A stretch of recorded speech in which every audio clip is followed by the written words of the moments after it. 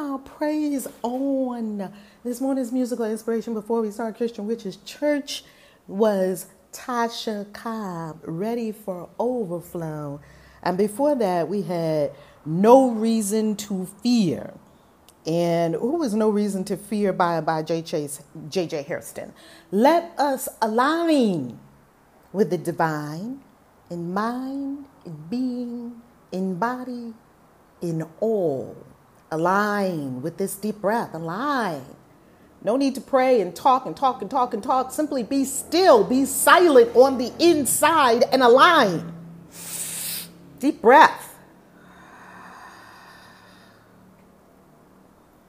Align. Alignment. It's wordless. It's silent. Maybe we've been praying too much. Be still and know. Silence. It's called meditation. Being still on the inside. Be still and align. All awareness centered in the heart. This right now moment does not require words, simply silence.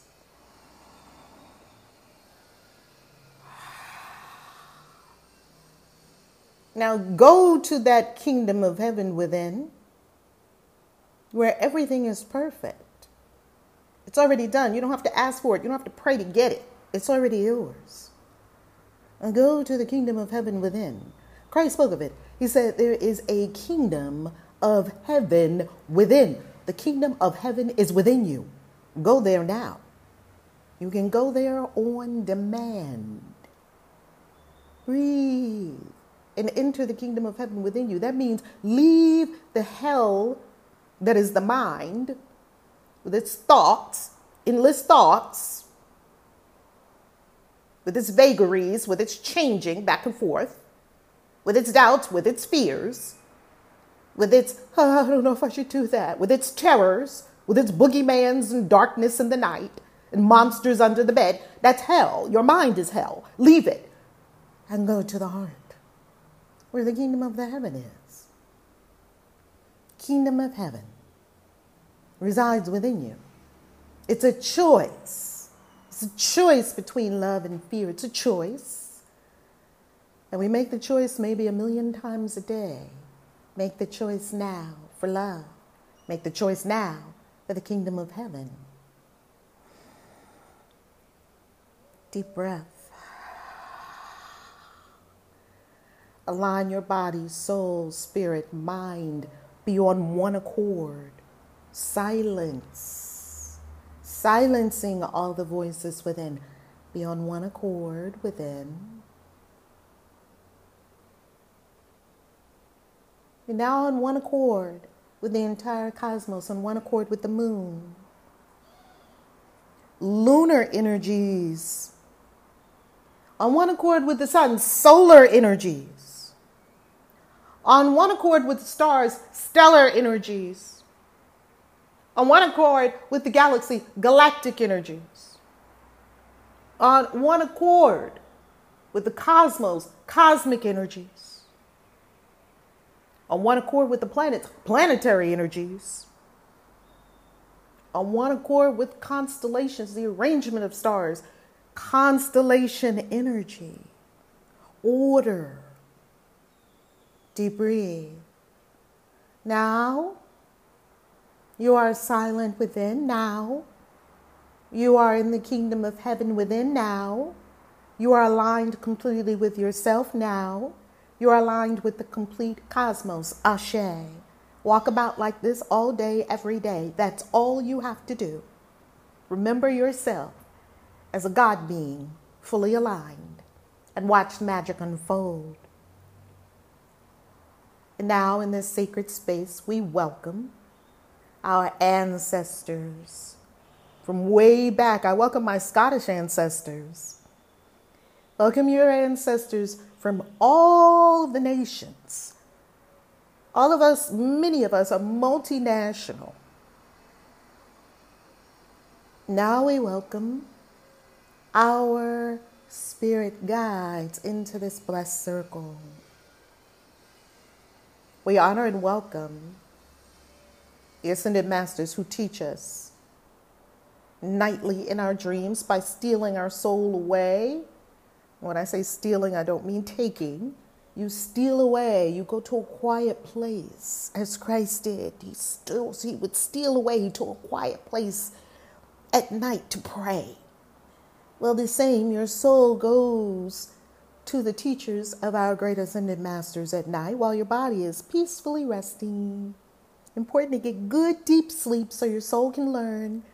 And your soul is in these incredible schools with the ascended masters. We welcome and honor and beckon the presence of the ascended master Lord Christ, known as Yeshua ben Joseph. Presence of the great prophet Allah, Muhammad. Bring praise to Allah. We welcome the presence of the great master teacher, Saint Germain. We welcome the presence of the ascended master Kuan Yin. We welcome the presence of the ascended master Lord Buddha. We welcome Lord Krishna. We welcome all the saints and sages and yogis who are so inclined to pour their love and energy into this space right here, right now, that we have chosen to create. Breathe deeply. Knowing that we have all. No one asks for what they already have. No one asks for what they already know is theirs. Let us stop asking and let us own what is already ours by divine birthright and work it. Breathing deeply.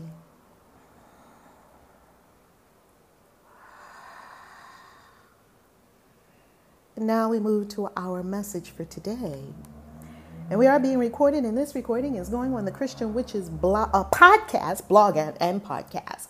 It is going on the Christian Witches podcast, and you can hear all, so far, you can hear the Sunday services, the Sunday inspirational services that take place on Sundays at 11 a.m. Eastern Time, right now on Clubhouse, and you'll be able to catch the recording there, as well as the other Sunday services that we've had, including the Sunday service we had last week about these two gods of the Bible and what is perplexing about this jealous, rageful, murdering God and this loving, kind, wonderful God. It seems like we have gods of split personalities or schizophrenic or bipolar.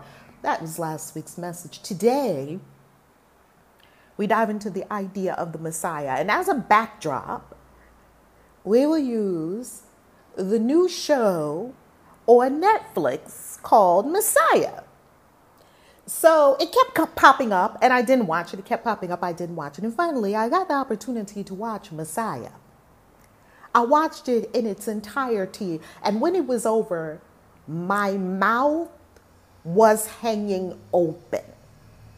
So anyone who loves Islamic culture and way of looking at the world, the Islamic paradigm, the Christian paradigm, anyone who loves the Middle East, anyone who loves the Jewish way of looking at things, the Jewish paradigm, anyone who wants to understand more how our worlds are so connected. We think that the Middle East is far away, yet it's not. Well, here's the very fascinating thing about Messiah. It poses a question. What if we had the second coming of Christ and Christ came back like a person and was walking around right now? What would happen? What if we saw a being looking like a human, looking like one of us, walking on water at that great pool in Washington, D.C., where all the monuments are? They call it the Mall, yes, in D.C. And there's a big pool of water there, and it's right in the middle of everything. And what if Christ had his second coming? And what if before thousands of onlookers, he literally walked on water? He literally walked right there on the water, on the Mall in D.C. with thousands of people watching right now. What would happen to our world? Well, that's what this show explores. What would happen If Christ was here, if the Messiah was here, second coming, isn't that what everyone's talking about? Second coming, second coming, second coming. They say, well, he's coming on a cloud. Yes, that's what they say. But in reality, do we really know what the second coming will look like until he gets here? Did anyone know what the first Messiah looked like until he got here? No. We have in our minds what we think it'll look like, or maybe you don't think it's going to happen at all, or you think it's happening now. There are many ideas. None wrong, none right, none really provable. That's one big thing I have with atheists. They can't prove there's not a God. You can't, their big thing is, well, you can't prove God. Well, you can't prove that there's not a God either. So there we have it. You have to go in your own direct experience. Oh, and I have a direct experience of God. Trust me. And I know you do too, if you're hearing this. Well, if the Messiah were here, we couldn't prove, according to the Netflix show, you can't prove that he is the Messiah, but you can't prove that he's not the Messiah either. You see, because when the first Messiah was here and he did the miracles, some believed, some didn't. Everyone didn't have to believe. Some saw, some didn't. There was a lot of chaos around him. People wanted to kill him. Eventually, he gave up his life because he said, you can't kill me.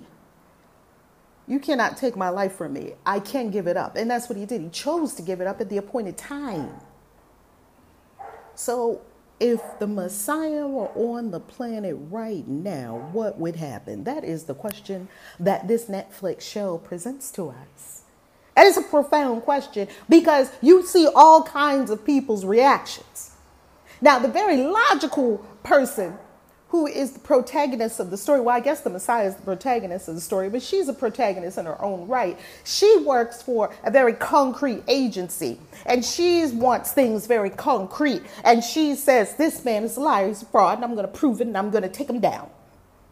See, this is not logical. And then we have the logical mind. If we were looking at it in the swords, she would be something like the Queen of Swords. Straight up, no chaser. I'm just going to approach this thing logically. Forget about the heart. Forget about my intuition.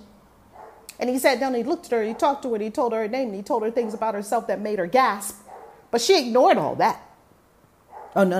I don't know how you know that. Maybe you looked up a dossier, because she understood that kind of language because she keeps dossiers on people. She worked for a government agency. Well, that was the logical way of looking at the Messiah. You're not real. She saw him walk on water. No, there has to be a logical explanation for this. That's the logical way of looking at things. We have many ways of looking at things. We have billions of ways of looking at things. There's billions of people on the planet, and there's even more people off planet. Beings. I won't call them people. Beings. There's more beings in this whole universe than we could even imagine. There are countless ways of looking at things. She chose logic. Logic was going to rule her whole life.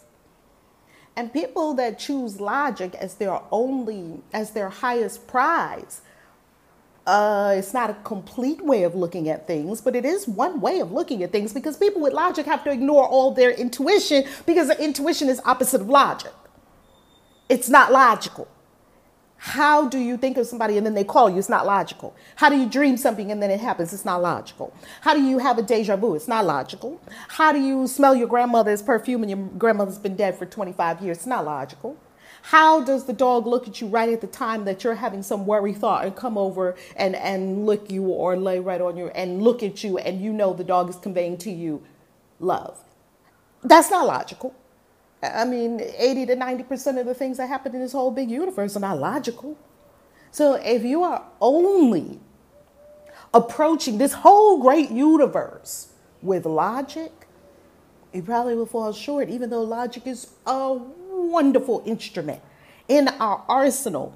It's almost like saying you're going to fight a war, but you're only going to use one weapon. It's one weapon of many. Humans are multidimensional. We have logic. We have intuition. We have the so-called the sixth sense. We have the five senses. We have memory. We're multidimensional. We have connections. We have connections now. They're showing we have invisible connections to the quantum field. Now we're looking at quantum entanglement. That's not logical because that's not concrete. How can you explain quantum entanglement? Two completely different, I don't know if you call them atoms or what you call them, two completely different particles separated by distance, and one and the other one do the same thing at the same time. How are they communicating with each other? How are they doing this? This is not logical according to what we know thus far. So if you are ruled by logic, logic is a great tool. Oh, I'm an air sign. I love logic. I love spreadsheets. I was a financial advisor for 7 years. I know if I get carried away on that train, I will miss my intuition. The head is very loud where logic lives. Intuition lives in the gut. It speaks softly. It's a whisper. So if the head is just talking so loud, how can we tune into the still small voice? The whisper of intuition, go this way. Well, that's not logical. Why am I going that way? And you go that way and you avoid something that was terrible the other way that you normally go. What is happening here? Something's leading me? Something's speaking to me? Something's showing me a way that's better than what I thought? What is this something? I don't know. Call it God, higher self, holy guardian angel. We have many names for it. Doesn't matter. Universe, great spirit, or source, infinite intelligence. It's all of that. And it's none of that because you can't even put it in words. So that was the logical approach to the Messiah. This doesn't make sense. This was her bottom line. Even though she saw the man walk on water, she saw the man tell her about her life. She looked in the man's eyes and her intuition told her, this man knows what he's talking about. Her intuition was talking to her. She was like, forget all that. I'm going to bring you down because you're a liar and you're a fraud and you're a cheat. Okay? So that was the logic voice. Then we had the voice of the believer. There was a pastor. And I'm not going to, no spoiler alerts. I'm not going to tell you how it turned out. You have to make up your own mind. You have to exercise critical thinking. And not critical thinking only. You've got to go to your intuitive nature. And you've got to intuit your way. And you've got to bring together this whole thing in a way that is satisfying for you. So then we have the believer. The believer. The believer. And so we could call the believer the wands in the tarot. So the logical person, the logical protagonist, she was just all about logic. She is the swords. She's air. And then we have the believer. He's a pastor. And he just wants to believe. You know, the people that just want to believe, that's wands. That's your spiritual nature. That we all have this spiritual calling. It's all. That it's not about a God personage. There's no person God. It's this infinite isness. And we're in awe and we see a baby born and we cry and we see this amazing sunset and and if we live a mystical life, we cry a lot. And we see the awe of a leaf and of a flower and it's exquisite and we cannot put it into words. And so we burst into tears. This is awe. This is our spiritual self speaking. We're not one-dimensional, as we mentioned. We're multidimensional. So we had that person that was the believer. He wanted to believe. And his belief was shaken. And just as he was almost to the place where he didn't believe anymore, here came the Messiah. Giving them something to believe in. Now, believers, this can be dangerous because believers can go either way. They can be zealots like I used to be when I was 26 years in the cult of Jehovah's Witnesses, knocking on doors all over the place. You could be a zealot or a fanatic, a believer, because you just believe. You want to believe, and you believe in what people tell you. And you believe it even though it goes against your own lived experience. And you believe it even though it goes against your intuition. And something in you is like, but you still want to believe. I understand that. I lived it. Yet, that longing for our spiritual self to unfold, that soul calling that we all have. We're all souls. Some people put it in art. Some people put it in music. Some people put it in poetry. All of these that lift the soul. We have a longing for this. We have a longing for meaning.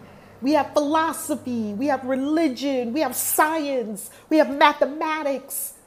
We have geometry. We're looking for things. We're searching the stars. We have a longing to go beyond where we are. That's beautiful. We want to believe. And so people find things to believe in. They believe in science, or they believe in history, or they believe in archaeology, or some believe in a God that they can not see, and some believe in Jesus, and some believe, we get these beliefs. That's what he was. He was a believer. He wanted to believe. He wanted to have faith. And he even said, we have our beliefs. Yeah, but do your beliefs align with the universe? Because if they don't, your beliefs are trash. And soon they will be thrown in the trash, because life will show you that what you believe, life with a capital L, will show you that what you believe is out of order and alignment with this whole entire universe. Well, what did the believers say? Well, we know what the believers said. It's Jesus, the second coming of Jesus. We knew that. The man probably could have just said, I'm the Messiah, and the believer would have believed it, because the dark shadow side of believe is you don't prove anything. You don't test anything. That's blind belief. You don't research anything. You don't go deeper into what do these things really mean. It's just blind belief. He was the believer. And so you have the path that he took. Now, of course, the believer was very different from the logic person. They were at opposite ends of the spectrum, because these people don't even belong in the same camp. And then we had the one who was all in her feelings. Here comes the cups. She was so deep in her feelings. She was so embroiled in what was going on in her life. She could barely manage all her feelings. She was trying to escape. And so when he came, when she saw the Messiah, she had a very different reaction to him than the logical person and then the believer. She looked at him like, why are you here? She was more questioning and open. She was flowing with her emotions like, how do I feel around this man? I mean, and this man was so poised. He was so peaceful. They kidnapped him. They arrested him. The president called to see him. You'll see all this in the show. And this man was, as you would expect Jesus to be. And he had the long hair, kind of going along with what people would think. And he was from the Middle East. So that kind of checks the boxes of what people would kind of expect from a Messiah. So this one who was deep in her heart feelings, he said, I came for you. And she was like, what? Why? And he didn't give any answers, because he's speaking cryptically, because he's a Messiah. And then next thing you know, they have some kind of connection. And then people get suspicious of that connection. And then the whole world is being upset because of this man. And the logical person who works for the government agency says, see, that's why I told you he's a terrorist, because terrorists come to upset the order of things. And she was just scratching the surface, go deeper and deeper and deeper in doing her investigation. And even the other people at the government agency told her she was a conspiracy theorist, because she was just going for these wild, she had to get an explanation. Some things don't have an explanation. And then you had the people who were just in it. They didn't care what he said. They didn't care what he did. They were on side. Loyal. Just loyalists. Very loyal. And then you had the people that said, we're just going to follow him. We don't know what it is. They were just following that, hundreds and thousands of people. They're just following him. They don't know where he's going, if he really is the Messiah, or what he can take them to. And then you had the people who hated him, and they wanted to kill him. They said, we're getting rid of this. And they did. And I won't, no spoiler alerts. They did their level best to kill him. But what happens if you kill a Messiah? I think we understand what happened. Somehow that mission is going to be foiled because somehow the Messiah is still going to rise. Somehow, I mean, that's what Messiahs do. But they thought that they could foil this thing and just put an end to this thing, just make this thing go away, because this man he's causing turmoil all over the world. And it asks many questions. As a matter of fact, the show on Netflix asks more questions than it answers, because it's getting you. I love shows that get you to see what would you think. It's not telling you what to think. It's asking you questions. What if the Messiah showed up right now? What would it look like on the world stage? What would the CIA do about it? What would the governmental agencies do about it? What would happen in the Middle East? What would the Islamic people do about it? What would the believers in Christianity do about it? What would the people who are hurting? You saw all these different kinds of people. The people that are hurting and sick and they need a savior, what would they do about it? What would the people who were just hardened? There was just someone in there that was just so hardened. We could call him like stone. He was like the earth suit in the pentacles. He was like the pentacles. We had all 4 of the suits in the tarot there. And he was very grounded. He just took everything literal. And he was very, very, very of the earth. And there was nothing beyond this. And too deeply rooted in the sense perception of life. Total earth, total body. That was it. That was all he was about. Look at it and see who you can pick out who's who in the tarot in the Messiah. Then ask yourself some questions. Is there a second coming of Christ? Did Christ come a first time? What is the concept of a Messiah? And I'm not talking about asking these questions. I ask these questions, even though people have answered these questions many, many, many, many times. If you're in Christianity, they told you the answer to the question. I'm not talking about those answers. I'm talking about going deep within your soul and coming to your own answers. I'm talking about going deep within yourself and having the conversation with the universe, because the universe is you and you are the universe. Going deep within yourself where the questions are answered definitively for you, not for everybody else, for you, in a way that you can understand it. Go deep within yourself. What is Messiah? Write it out, journal it out, be with it, reflect on it, meditate on it. What is the first coming? What is the second coming? What does it have to do with me? I'm always asking questions. I know nothing. I'm like that lady in Game of Thrones. She used to tell Jon Snow, you know nothing, Jon Snow. I'm like that. I know nothing. I'm just asking a lot of questions. I'm not solidified in anything beyond my own lived experience. Everything else beyond your own lived experience is a theory, pretty much. You can't prove it and you can't disprove it. So what can you go back? And there's many theories, billions of theories. So what? Tons of conspiracy theories. So what do you have to go on? You only ever have your own lived experience to go on at the end of the day. We go to ayahuasca experiences, plant medicine experiences. Everyone lays down in the same place. All the cots are all laid out. Everyone drinks the same brew from the exact same ayahuasca plants. It's 2 plants, they put them together and brew them. Everyone drinks the same brew. Everyone has the same shaman in there, blowing the tobacco, clearing the space, the rattles, seeking the Icaros. We went through the same ritual. Everyone in the place went through the exact same ritual. And let's say it's 11 of us, right? Sacred number 11, first master number. So there's 11 of us in the ayahuasca experience. I've laid down in the ayahuasca experience many, many, many times. All different kinds of people from all over the world, people from all faith walks, people from all religions, people from all different cultures. Now, let me ask you a question. 11 of us lay down in the same place. We're all in a circle.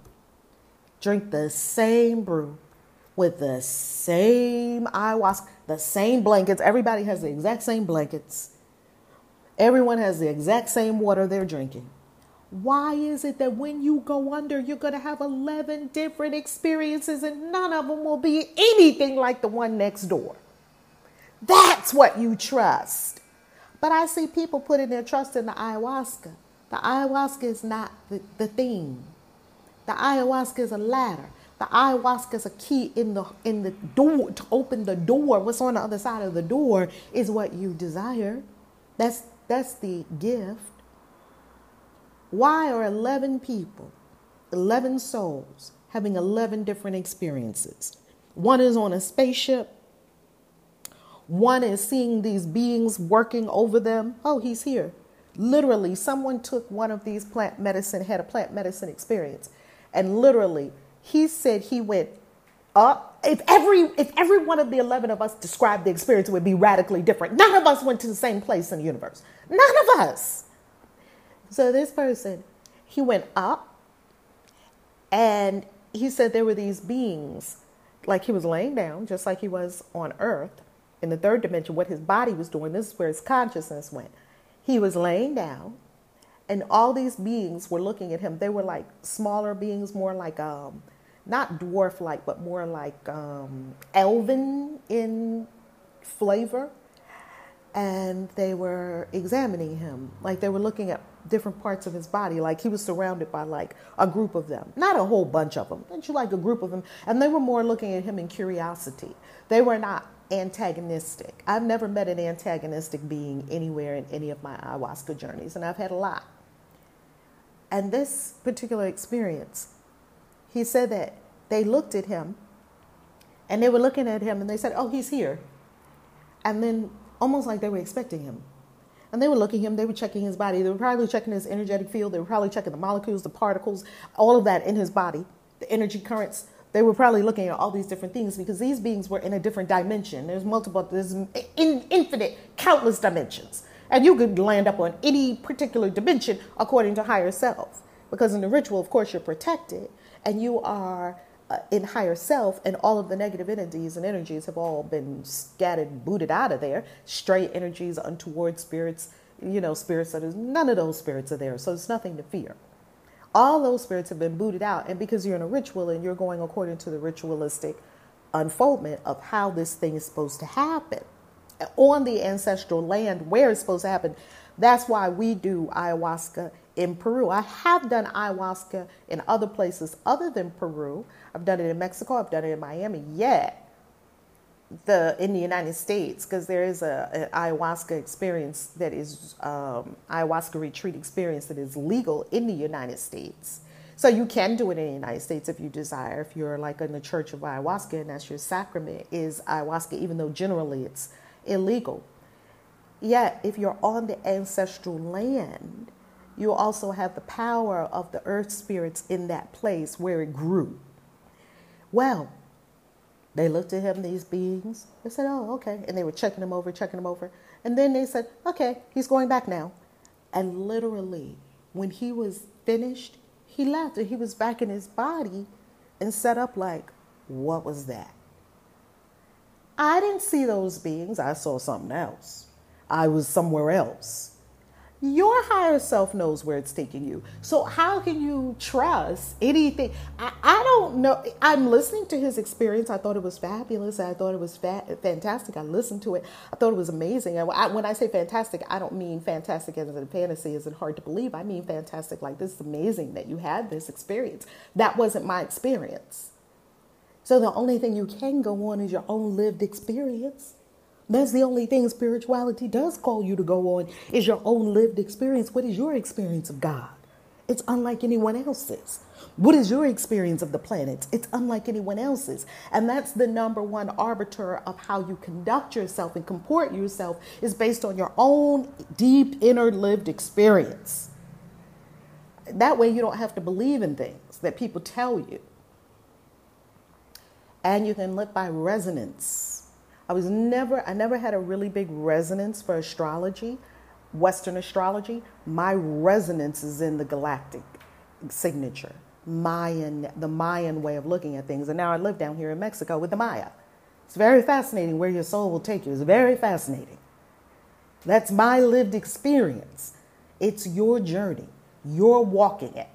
So you must come to these conclusions on your own. And when I say own, I mean capital O, higher self. The divine source within you is giving you the information of which way to go for you, what's right for you, what to listen to, what to hearken to, what to read, what to enter into as a spiritual practice. We are starting initiation soon. We have an initiation Zoom tomorrow night on Monday night. So if you go to christianwitches.com/initiation, it will take you there. And on that page, you'll see the current information, because you may be listening to this podcast before or after the initiation webinar. So we have an initiation. It's like a masterclass on how initiation unfolds in Christian witchcraft. And that's going to be available to you forever, because that's an important thing to understand.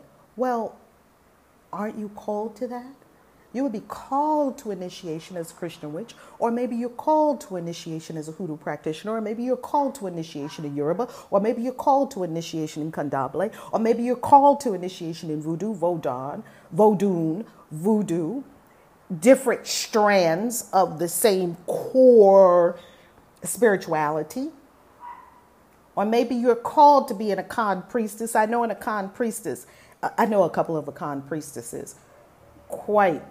Quite amazing. You're called to this. I wasn't called to be an Akan priestess. They were. I wasn't called to be a Yoruba priestess, because trust me, as many Yoruba people as I'm around, I would have already been, one of those Orishas would have already got my head and put me down there and given me the beads and everything else. That didn't happen. That was not my calling. What is my calling? My calling is Christian witchcraft. That's my calling. You just have to understand your lane and stop being curious about things, and instead go on your calling. It's resonance deep within yourself. And when I say curious and stop being curious, don't ever stop being curious as in curious to learn more. I'm talking about don't just try things out of curiosity. Let me put that mastery distinction in there. Oh, I'm curious about Santeria. Maybe I should be a Santeria. Maybe I should go to this Babu Luau and see what's up. Wow. Is that what higher self said? Well, I don't know.Maybe. Well, if you don't know, it's a no. Because whatever you get from higher self, you know it. It's a yes. It's either a hell yeah or it's a no. It's not like, I wonder if I should go over there and do that. That's not how higher self operates. And how do we know exactly the call of our soul? Be still, as we did at the beginning of this conversation. Be still and know. Be still and go within. We're going to wrap up. Robert, you want to hop on stage? You want to share anything with us before we chill and go? I'm so happy you're here. I'm so happy you're in the room. I don't know if you can speak. I don't know if you're in a place where you can speak.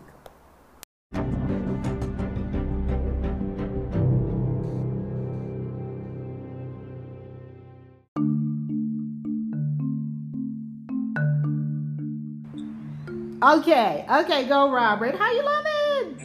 Love well. How are you? How's everybody? Good morning, everyone. Good morning. Welcome to church. Welcome to church. That's right. I'm complete. Everything was great. Have you seen the show on Netflix? Have you seen Messiah? I did. I watched it when it was on. Amazing. What were your thoughts? What was your take on it? I want to hear your take on it. So, first and foremost, when I saw the setting, I said, "Oh, this is going to be different," simply because it was nothing of the American symbolism that we've been taught to believe. Being that this is the one that took place over in the Arab country, right? Yes. Exactly. I thought it was brilliant because it took all the concepts that you were taught, flipped the head on them. I actually wanted more. Wow. And wow, so much my brain is flexing. Like you said, what would it look like? I honestly believe their depiction is true. They would do everything to destroy, discredit, to kill, to prove to people that don't think or that only accept what they're told without doing their own research or their own belief, and they would totally annihilate if Jesus or the Messiah were to show up physically here. I mean, I thought that was brilliant. And then the ending, like after you discredited everything, and even the viewer was made to believe that this man has really played you all, and then that plane crash, boy, ooh, that was powerful. I was watching with family, everybody was in tears.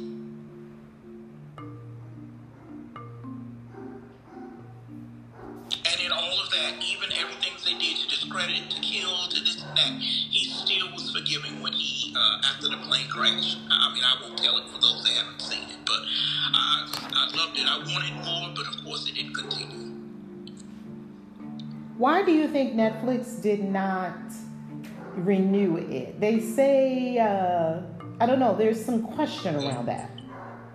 I honestly believed because when it was released, about 2 days later, the talk online got heated. There were a lot of think tanks, and people were really, talking about it. You had those that, first like I, were very shocked. Oh, wait a minute, Jesus wasn't blue and blonde hair. This is something, let me check on this, And then it became a big thing, and people were like, well, wait a minute. And I believe, like, a lot of these shows, when you show something different and it gets people to start thinking and people are talking about it, then all of a sudden it's yanked and you're like, really? You didn't have funding? Well, you had it before then. And by about 3 weeks later, it was all over the place. When I say all over the place, I mean it made news because it was so big online and everybody was talking about it and recommending it to everyone else to watch.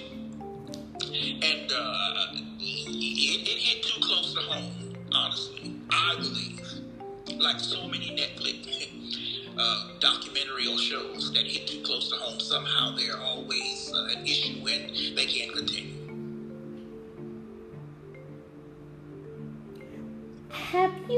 Did you find the lead character, very fascinating? Did you find him fascinating? I did indeed. I found him fascinating. I found him assured,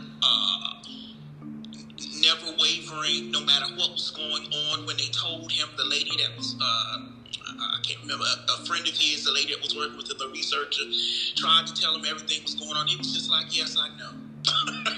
I mean, when they tried to get him on being in a room with the child that was sick and tried to make it out to be something completely ludicrous, he was like, yes, I know. And an actor that played it, it was incredible. I get a lot of feeling that his portrayal in America, being blonde and blue-eyed, is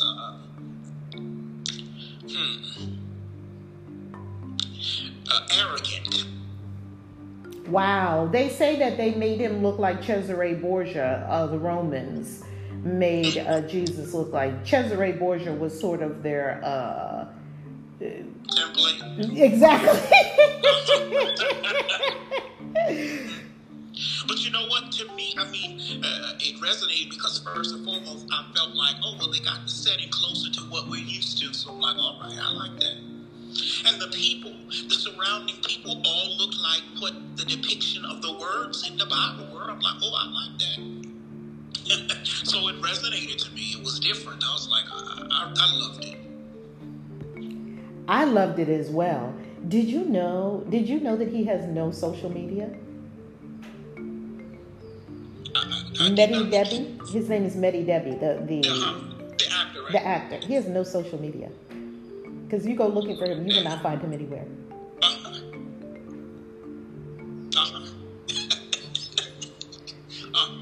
It's very fascinating, isn't it? I love it.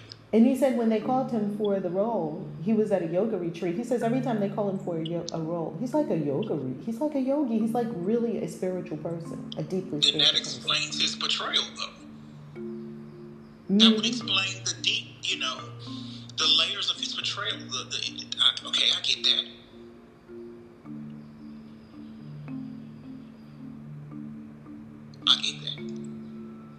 there's a difference. We talk about it when someone acts. I don't know, maybe it resonates differently, but I get a feeling when someone acts, when it is acting and when it is acting from a deeper place, if that makes sense. Yes. That there was some alignment with who he really is There with you this are. role. Thank you, Rev. Exactly. There you are. That's it. I found him to be fascinating. You know what else I found out that was very fascinating? His name is Mehdi Debi, and that the one who is to be the liberator of the Islamic people is called the Mehdi. But the Mehdi, isn't this fascinating? But this is his name in real life. But it's spelled slightly differently, but it's pronounced exactly the same. So in Islamic culture, in the Islamic tradition, the Mehdi is spelled M-A, is spelled with an M-A. And his name is spelled with an M-E. His real life born name is Mehdi. And the Mehdi, even though in Arabic it has an A, it's pronounced the exact same. And I'm looking at that like, this is really close. There's something there. Like, you know how you sniff? There's something there with that dude. There's something there with him. And I have to admit, I was one of the people that begged for more, and it didn't happen though. Yeah, me too. You know, they also say that some interesting things happened on set as they were filming. And there's even this little video on YouTube where it shows some kind of being in the background when he's talking to the girl on the bridge. You would imagine that there would be a lot of spirits on a set like that. Of course, no doubt, right. We even mentioned it when the family were watching at the end with the plane crash. That was very visible. You know how those things are. To see a plane crash and the way they filmed it to show, you would think that everyone had passed, and when he got up, it's just mind-boggling, you know. And someone actually said, can you imagine the spirits that would be around, you know, watching that? Yeah. And you know what was also fascinating about it, that every time he got in front of someone that didn't believe, and he would just start reading them, man, that thing would be tearing straight into them, wouldn't it? Like a hot knife through butter. Yeah. but and then and after that, if you still didn't believe, I mean, it was so many, you know, points in that show. If he were on the planet now, do you think it would have unfolded somewhat similar to that? I honestly do. Because we're in such a cynical time. If he were to show up and we saw that miracle on TV, which started the whole thing, it would be so many people on the news, on any informational tool to get to people that would discredit. That if you even had some belief, or if you even had a question, most would probably be, they would find comfort in someone disproving it. Because mind you now, that's one of the things in the Bible, and it's fearful to a lot of people.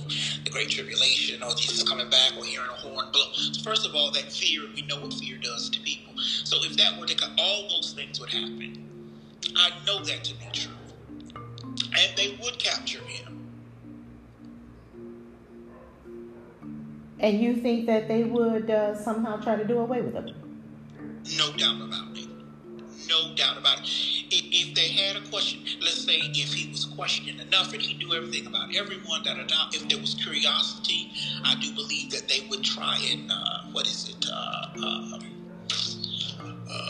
find out what the body is. What do you do? Like we say, the aliens do, try and figure out, is this a being here? Is there something? Because as we know, the government knows about other beings that have visited here. So there would be that same curiosity. Is this from here? What is this body like? What is this? Is this skin, flesh? Is this blood? But then ultimately do away. Absolutely. Because he would bust up everything if he came. And they had that. And you saw a miracle on TV like that, right? It would completely shatter our paradigm. It would.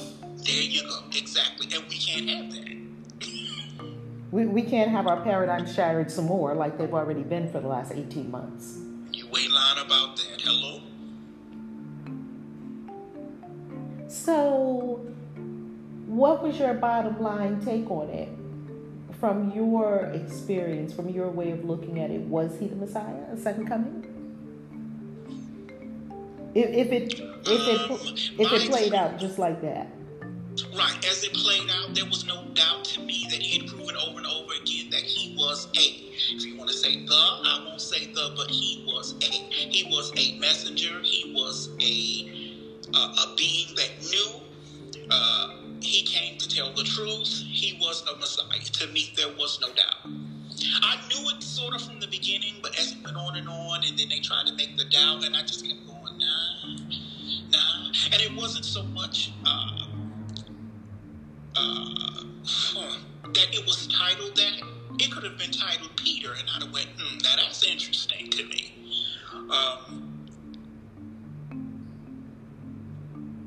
All the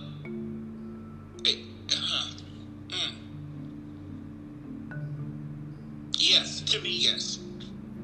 And the ending to me just proved it. That for me in my life, my being, that's how. Yes, I would say yes. So if the Messiah came again, or when the Messiah comes again, even after 2,000 years of talking about him coming again, his coming again would be just as disruptive, even more disruptive than the first time. Even after 2,000 years of going to church and everything else, preparing for it, it would even be more disruptive than the first time. It would be. Well, then that must mean that we're all retards, then we ain't learned nothing. We ain't learned, hello? Yeah. And now you've brought to mind the same thing because we had to cross and the whole kill them. Same thing, exactly. And when I say the word retards, please don't take that as political. I know that's politically incorrect. I'm talking about a person that don't have good sense, not a person who was born challenged, okay? Let's make a difference. There are people that choose to be imbeciles, okay? And then there are people that have been born with challenges, and we're not talking about that. We're talking about people that just choose to be dumb. There's a lot of people like that. They just choose it. Wow. And as you know, humans don't, most don't, well, let me see, how can I say, study history or believe that history repeats itself. Now, wouldn't that be exactly like you said, that 2,000 years later, we do the exact same thing? Because we keep doing the same thing over and over. In fact, yes. Mm-hmm. Yes. It would just be on our devices now, televised worldwide. Exactly. And so it wouldn't be on the side of a mountain. It would be on your device. Right. The second coming is on Facebook. Yeah, because people would put it on Facebook, of course. They would put it on all the social platforms, right? So, that's right. So what are we to take away from that? So indeed, okay, it was the Messiah. He proved it. What is that meaning for us in our lives? Like, how is that practical?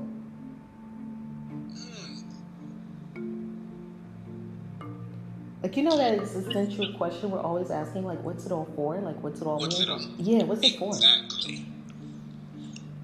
Well, you know, if we are to believe again that he came as an example, even in that, if you didn't believe he was the Messiah, or if you didn't believe whatever, what example did he come?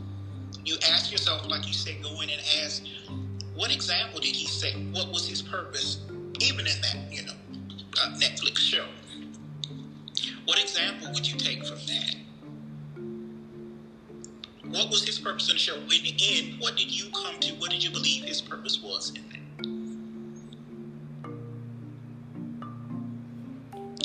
I think that would, like you say, you ask yourself that, and if you watch the same show I watched, you didn't have to come to the same conclusion of who he was. Maybe you believe something else, but what did you get from it? What was his example? What would you take from that? What would you want to be? If that were your idea of the Messiah, would you want it to be that way? Would you want him to be that representation, in other words? I loved everything about the presentation, how he looked in the physical, because it did challenge the whole blonde, blue-eyed Jesus thing. Did it not? Yeah. And this is the first thing I said. Oh, copper skin and wool hair. It says it right in the Bible. It says it right. I didn't make it up, right? Yet, it seems that the brainwashing would be stronger even than the book that people profess to believe, because the brainwashing by the Romans for a long time has been to put this blonde, sorry, sad-looking dude in front of you with blonde, with the long hair that was a virgin, that never had any interest in a woman at all. I mean, that's bizarre.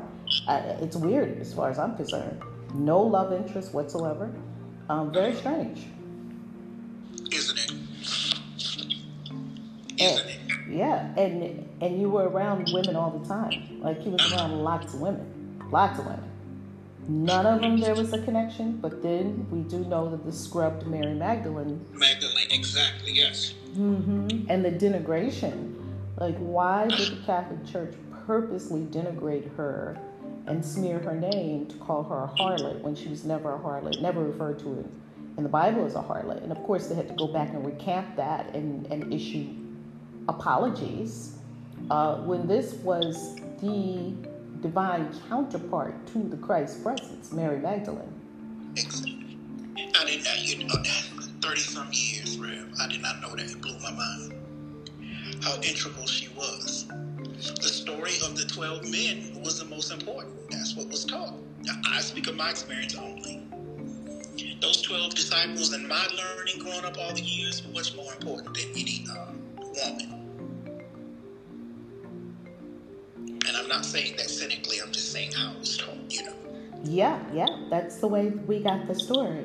And what's also fascinating about it is that in the Gnostic way of looking at it, which I do sense is a more accurate way of looking at the Christ experience, the Gnostics say that there was the great source, like a great spirit, undifferentiated, and the first thing that came forth from the great spirit was Barbelo, and Barbelo is feminine.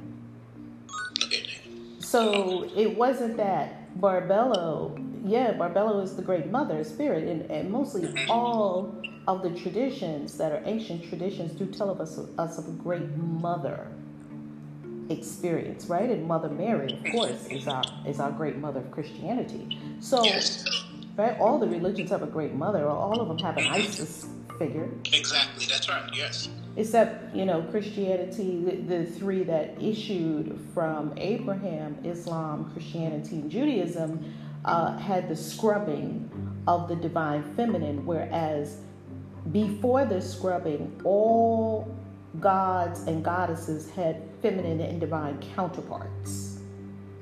Kemet, yes. They were all in couples. Isis and Osiris, they were all in couples. And sometimes the pairing, it was all divine feminine, masculine. And maybe the pairing was a brother and sister that were also husband and wife or divine counterparts. They were coupled together. And it's very fascinating that Christianity made millions of people believe that it's just Father. Well, where's Mother God? No, it's just Father. That you don't have that in your life. That's not even your lived experience. And if you look in your lived experience, what is the strongest family component in your life? It's probably your mother's ancestral family. Why do I live in Mexico and Latin America? In Latin American countries, you have to have your mother's and your father's name, even when you open an account. You can't open the account without a maternal family name and a paternal family name. In the United States, it's only the paternal, right? Exactly, yes. So there's no culture where the maternal is not, if not the equal force, the prominent, dominant force, because this force is the force that brought forth the life from the seed of the divine masculine. So she's either on par with the divine masculine or she's somehow upheld because, Isis, even though Osiris or Sar or Sat and Horus, their Kemet names, before they moved to the Greco-Egyptian and they became Isis, Osiris, and Horus. ISIS, these goddesses were on par with the gods. They weren't like some. I'm here, to serve you and bring you, fan you while you rule the people. Like when Set, supposedly, the brother of Osiris, killed Osiris. Osiris, yes. Right? Cut him up into all the pieces. That's Who was the one that went and found him and resurrected him was Isis. You know, her undying love. Yes? Right. These are divine counterparts. And the women ain't trash. They're badasses. Like they're doing the things that gods do, just like goddesses do them, right? Gods and goddesses are together. Yes. Yeah. I'm not sure why we swallowed it. Why did we believe it when right in our own house we had mom and father and we had grandma and grandpa, and we knew that grandma most of the time got her way. And grandpa would be like, all right, go ahead. You ain't lying about that. We all had a big mama, and big mama ran the show. But I think, Reb, you have to get to a certain point where you question that, because I speak to my experience too in my family. You sort of were born into a family where there are 3 or 4 pastors, and you're taken to the church as a child when you don't understand anything, and you're growing up, even though you're playing with your cousins in church or you're around church, you grow up in it, you hear these things, and years, it just becomes a part of a thing. You recite, you know the word, everybody says, amen, I know that's right, thank you, Jesus. And you take it for what it is, and you don't question God. So something as simple as you say, well, that's not your experience, look at your home, how does that work? So why would the divine be only a male entity and there's no female? Does that make sense? You don't question it. You don't even put the two together, because he is this sky god who's there to love or send you to hell. And I'm down here in this family, this is a situation, and you never get to the point where you question that. When did you start to question it? Traveling the world, Rev, and hearing something and going, this is me. Man, when you travel to another culture, it'll give you a big slap wake up, won't it? It sure will. And the thing I love is you meet people who are just as strong in their belief and knowing than you are. And that's when your walls, well, wait a minute, and little cracks start. This is what it said. No, let me show you over here. Let me take you over here. And then you see, like, scrolls and things. And like, well, if this was written in that, and nobody made this up, then how can this be? This was 3000 BC. And you start going, well, wait a minute. And then what happened to the cracks? Once you have cracks in the foundation, I mean, what are you going to do? Exactly. Well, what Robert did was investigated. I remember I investigated. I went and I was over in Belgium somewhere. There's actually a tower in, what is the name of that place? World famous tower. They filmed a movie there. I can't think of the place. Brugge. And they actually have one of the urns that was held under Jesus' speared side. And this is one of the ones that wasn't, told in the Bible and so forth. And I'm sitting there going, what? Went to the priest in the town, this and that, and they had family watchers, which is something you saw in like Raiders of the Lost Ark. I'm like, you mean that's real? His whole lineage, all they did was protect that tower and make sure that urn stayed there. And I just started asking questions. Well, I didn't hear this in the... Oh, you're American, aren't you? Yeah, we get that a lot when we go around the world. Oh, you're American. Yeah. They're like, oh, look at them, the deluded Americans. But I said, I'm listening. I'm hearing that there's some things that's either not told, that was lied, not told, or of course, we know translation into all the languages was so incorrect, And that's how the cracks started forming for me, and that's when I went to start investigating it. And even, like I said, in 30 years, I didn't even know that there were Bibles taken out. I was like, wait a minute, you mean there were what? There's more taken out than were put in. That were put in. I did not know that because, again, like you say, you grow up with it, you take it, and that's it. And then you meet any resistance. Like, no, that's not correct. Traveling the world did it for me. That's beautiful because it's a broader perspective than the little tiny perspective we have. It is indeed, yes. And then, like you say, if you ask yourself and you think, it puts the pieces together. If you ever, you questioned, and if you were told, Robert, shut up, you ask a question, but I don't understand that. You just said God said, you just told to shut up and don't question. And then when you start to investigate, even more than one other belief and piece them together, you go, that makes much more of a broader sense to me of a divine being than just what is in King James. Okay. And I still, every time you say that there's a book, and I have so many damn books I got off eBay, it's ridiculous. They're just waiting, they love me. You started going and getting all those Gnostic Gospels and the Book of Thomas and the Gospel of Mary Magdalene and the Gospel of Judas and all of them.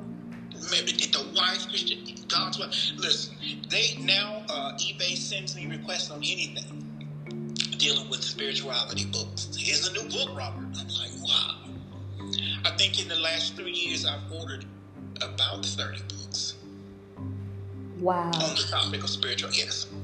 And especially with Christianity and cracking it open and understanding the deeper truths and the mysteries, or just all spirituality? All spirituality. I've been reading more on Buddha. I've been reading more on, oh my God, it just goes deep. It's thirst now. I know I can't learn it all, but the more I know, it just, it resonates and makes more sense. And so now I have that, okay, I can get more of the fuller picture, and that's exciting. Have you been going down rabbit holes? Too many. I mean, those rabbit holes, they're just fascinating. And you could be in one rabbit hole for years. Exactly. I was just watching, there's a new documentary that just came out on Netflix. They found a whole new tomb and city and family in Egypt called Saqqari. Just digging in the sand, looking for one thing, and found a whole aspect of Egyptology and Egypt, things that we didn't even know about. Practices, what they mummified, why they did it, whole new family, a whole nother idea about the the Kemet and so forth. Nothing radical, but just like in the documentary, it shows they've always known about their love for cats, but now they found one where they mummified a lion. I saw that one on Netflix. That was fascinating. Exactly. Was that not fascinating? And how excited they were. And look at it even resonated with me. The guys that are digging, and I'm like, wait a minute, I'm the first one to touch this bone or to see this person in 3,000 years. And they just kept saying praise to Allah and going to, the whole thing is deep. It's very deep. And I had a really challenging moment watching that, because they were saying, this is our home. This was, the Arab people that were there, and the Islamic people, and they were saying, because this is ours and this is our ancestors. And I was like, no, it's not. There were black people there before you were. But do people not know that? Like, that's Africa. You're standing on black soil. You're on the dark continent. But it's very fascinating that all of those things, because we can't see beyond our own that's another example of we can't see past our own paradigm. I just want to see other paradigms. I don't want to just see my own. Love that. Yes. If we could see other people's paradigms, all the wars would go away, because then at least we would have understanding, man. And then we would have peace. Right. That can't happen, right? Ooh. I'm working for that world. I'm holding the light for that world. I'm holding the light, for a united when I say world. we can't have that, I think of that mindset of, that can't have that or doesn't want that, because people profit off of what we're in now, So I'm with you though to change that. Exactly. Yeah, the dark forces are out. I mean, these dark forces, I haven't seen the dark forces like they have been working on humanity with this fear in the last 18 months than all my entire life on being on the planet. Yes. And I've been on this planet for many decades. This is the first time I've seen, and a lot of people are saying, I've never seen this before. We keep saying, you keep hearing people say that, right? I've never seen this before. Even people that are like 50, 60, 70, they're like, I've never seen this before. And they've seen a lot of things on this planet. Yeah, we have, right, they have. I know. Yes. So for us to come together, and that's one of the things that I was talking, that I sent a message to the witches this morning in the mystery school temple, saying that, hey, the world is in darkness. The world is looking for light. That's us. The world is looking for light. That you fan your flame and be that blazing light walking around of love and truth. And you will dispel the fear in your presence. You become a Messiah. You are that presence. Love it. I love that. Wow. Robert, tell everyone where they can find your Patreon, and do you want to end us with a musical note? Are you able or no? Because I know you got to practice and things like that. But you have a Patreon. You're a world famous singer. We are so profoundly blessed to have you in our community. You sung at Christian Witches Convention. The Christian Witches Convention will be coming up again next year in New Orleans, and it will be New Orleans. We'll be in New Orleans. New Orleans! The Christian Witches Convention will be in New Orleans Memorial Day weekend. We start on Thursday, which is Ascension Day. Can you believe it, Robert? That's Ascension. Love it, yes. Thursday to Sunday, and then you have Monday off to go play with your family in Memorial Day weekend. Bring the family, because of course the Christian Witches Convention is a family experience. And so we'll be up there for 4 days of magic and mayhem in New Orleans. That's going to be so fun. Tickets will be going on sale on 11/11. So that's going to be that's going to be super fun. And you have a Patreon. What's your Patreon? Because we're recording on the Christian Witches podcast, which you can get at ChristianWitches.com.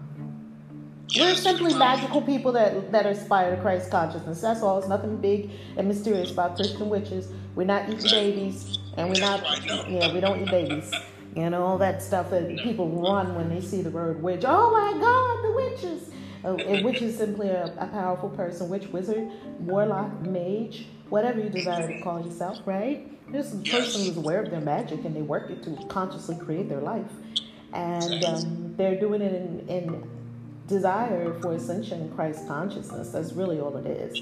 It's not mystical and it's not cryptic. It's very simple. To me, it's very simple. But I don't know, people like to make it up to be a lot more than it is. I just say, hey, if you want to read the Bible and practice magic, go ahead and do it. Go ahead and do it. Right. Props to you. So, because so many magical people, once they became magical, they threw away the Bible. They threw away all the Christianity, right? Yes. Because we got mad. I did for a while. I put all my Bibles in the basement. I was like, I'm over it. I locked the door. I put all my magic books, all that stuff. I mean, my magic books, because I didn't have no rap magic books. That was completely forbidden. I had all of these Bibles and, pamphlets and all that. The Witnesses, they're a publishing company. The Jehovah's Witnesses are a publishing company. People think they're a nonprofit religion. They're not. They're not nonprofit. They are a for-profit publishing company. And you can look it up at profitable corporations all over the world at billions, to the tune of billions, those Witnesses. And they publish all of these books. It's called the Watchtower Bible and Tract Society. Right? Well, yes. Yeah, ain't that the truth? And all them books, they would pile you up with books and books and books and books and books and books. Oh my God. And magazines and magazines and magazines. So I took all of it, all the Bibles, everything. I put it all in the basement, in my basement, in the closet, locked the door, closed the door, and turned my back on it, and I was over it. Done. And then, I went on to study Buddhism. That was where I began. Buddhism. And my mother was having a fit. She was like, oh my God, Valerie, do you know that's the devil? I'm like, it's Buddha. I don't think Buddha is the devil. No, Valerie, that's how the devil gets you, because he makes you think that it's not him. I'm like, this devil is a really smart ass dude. I want to meet him. Because, oh my God, we're running from him and we're talking about him, but I have no evidence for him. I've been on this planet for many years. I have no evidence for a devil even to this day. Crazy humans, yes. The egoic mind, yes. Nuts, yes. Devil, no. Not as it's been perpetrated on humanity. I'm writing a book, 7 Lies About Christianity. 7 Biggest Lies of Christianity. Is that title better than Christians You've Been Lied To? Which title is better? The 7 Biggest Lies of Christianity or Christians You've Been Lied To? Which title is better? Because it was going to be Christians You've Been Lied To, like the series on YouTube, the Forbidden Knowledge series. But which one do you like? 7 Biggest Lies of Christianity? That one kind of got that visceral response from me. Then that's it. I heard you say, ooh. I'm like, ooh, I think I'm on to something. Robert said, ooh. And Robert, I know you're not shell-shocked by what I say anymore, because you've been in many of my Forbidden Knowledge conversations talking about baby Jesus killing people and all of that stuff. I think baby Jesus got a lot of people. They were like, no, Jesus wasn't killing people. This story was my favorite. The infancy gospel of Jesus will have, right, yes. Oh, them infancy gospels will have you, oh my God. It's amazing. Why did they keep that out of the Bible? Why did they keep the infancy gospels out of the Bible? Because I love the infancy gospels. They're just so good. Did you also read the infancy gospels where Mary was washing him in the bathwater, and they were taking his bathwater and being healed with it? Yes. Very fascinating. As soon as I went on YouTube after that like crazy. And then I didn't look at just one version of it, because you have several different ones. Some where they just so many different scrolls and books. Yeah. But the story was the same of it all, and I just sat there mind blown, like wow. And they never told us that Mary herself was magical, and that she didn't eat food. The angels fed her for the first several years of her life. They didn't tell us anything about Mary. My mind was blown when I heard that she saw angels as a child. Yes, when she was a child. She had a miraculous birth, too. Her mother and father. No. They didn't tell you any of that. No, because Jesus only got all of that because of the Trinity, right? She had nothing to do with it. She had nothing to do with it. She had nothing to do with it.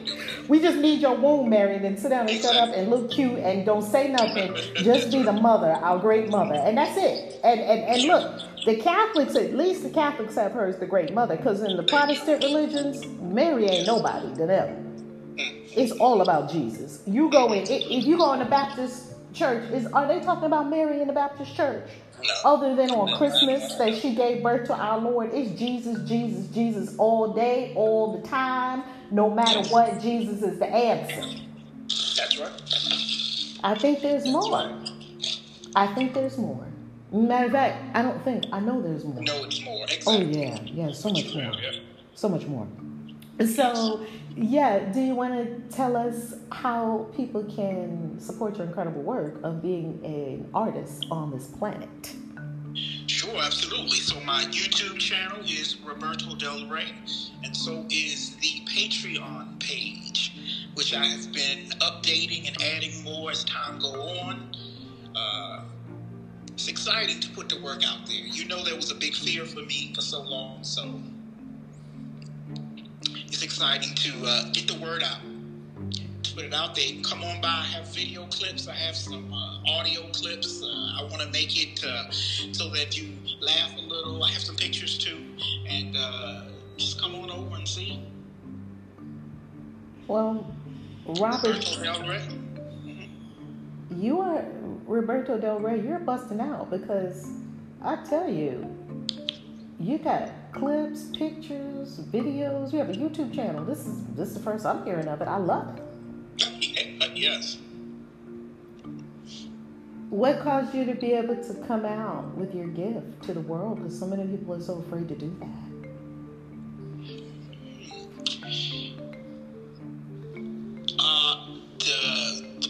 The soul, the inner being is saying,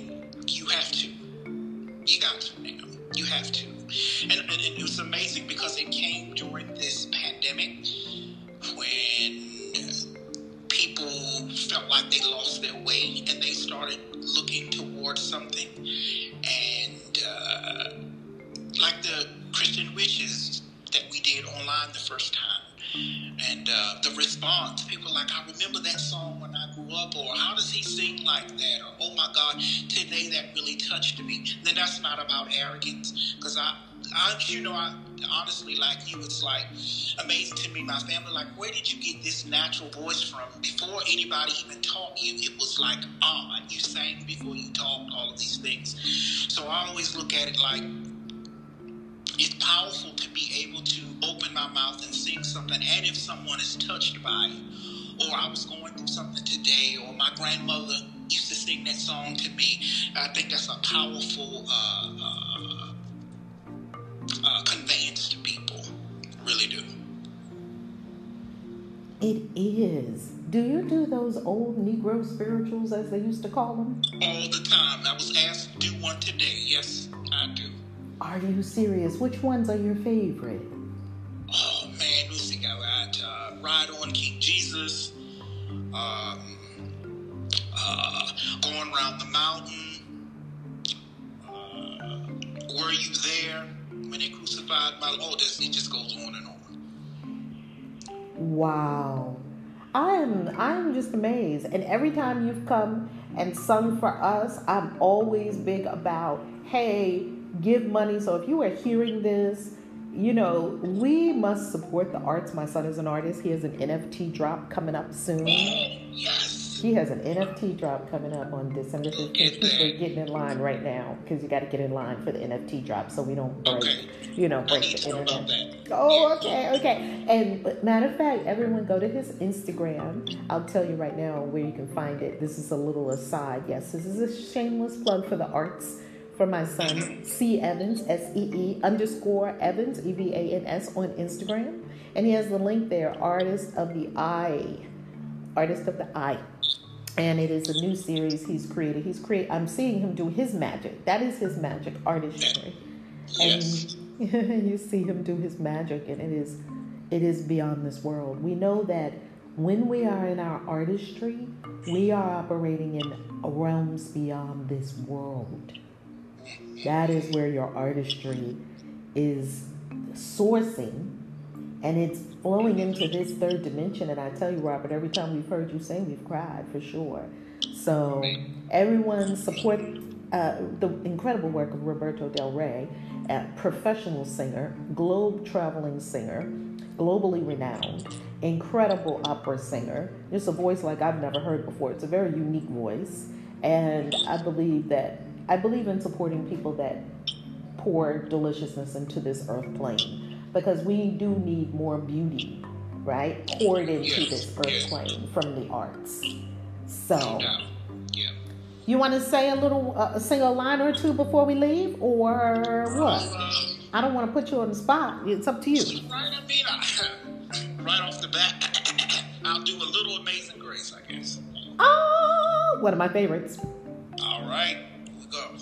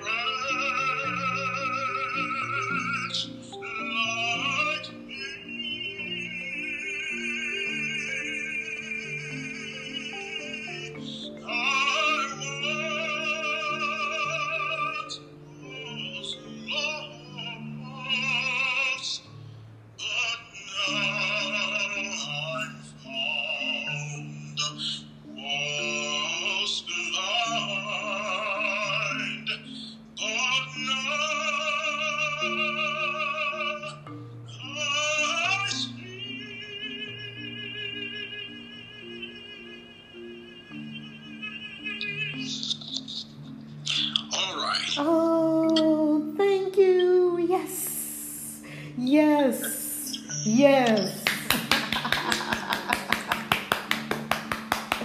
Standing ovation over here. Oh my goodness. And we're going to pay you well if you would grace us to sing at the Christian Witches Convention, of course. We would request your presence, of course, at the Christian Witches Convention and compensate you, of course.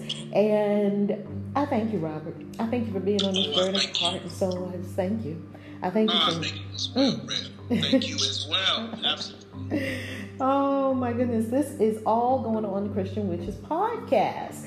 And it'll be uploaded to the podcast later on today.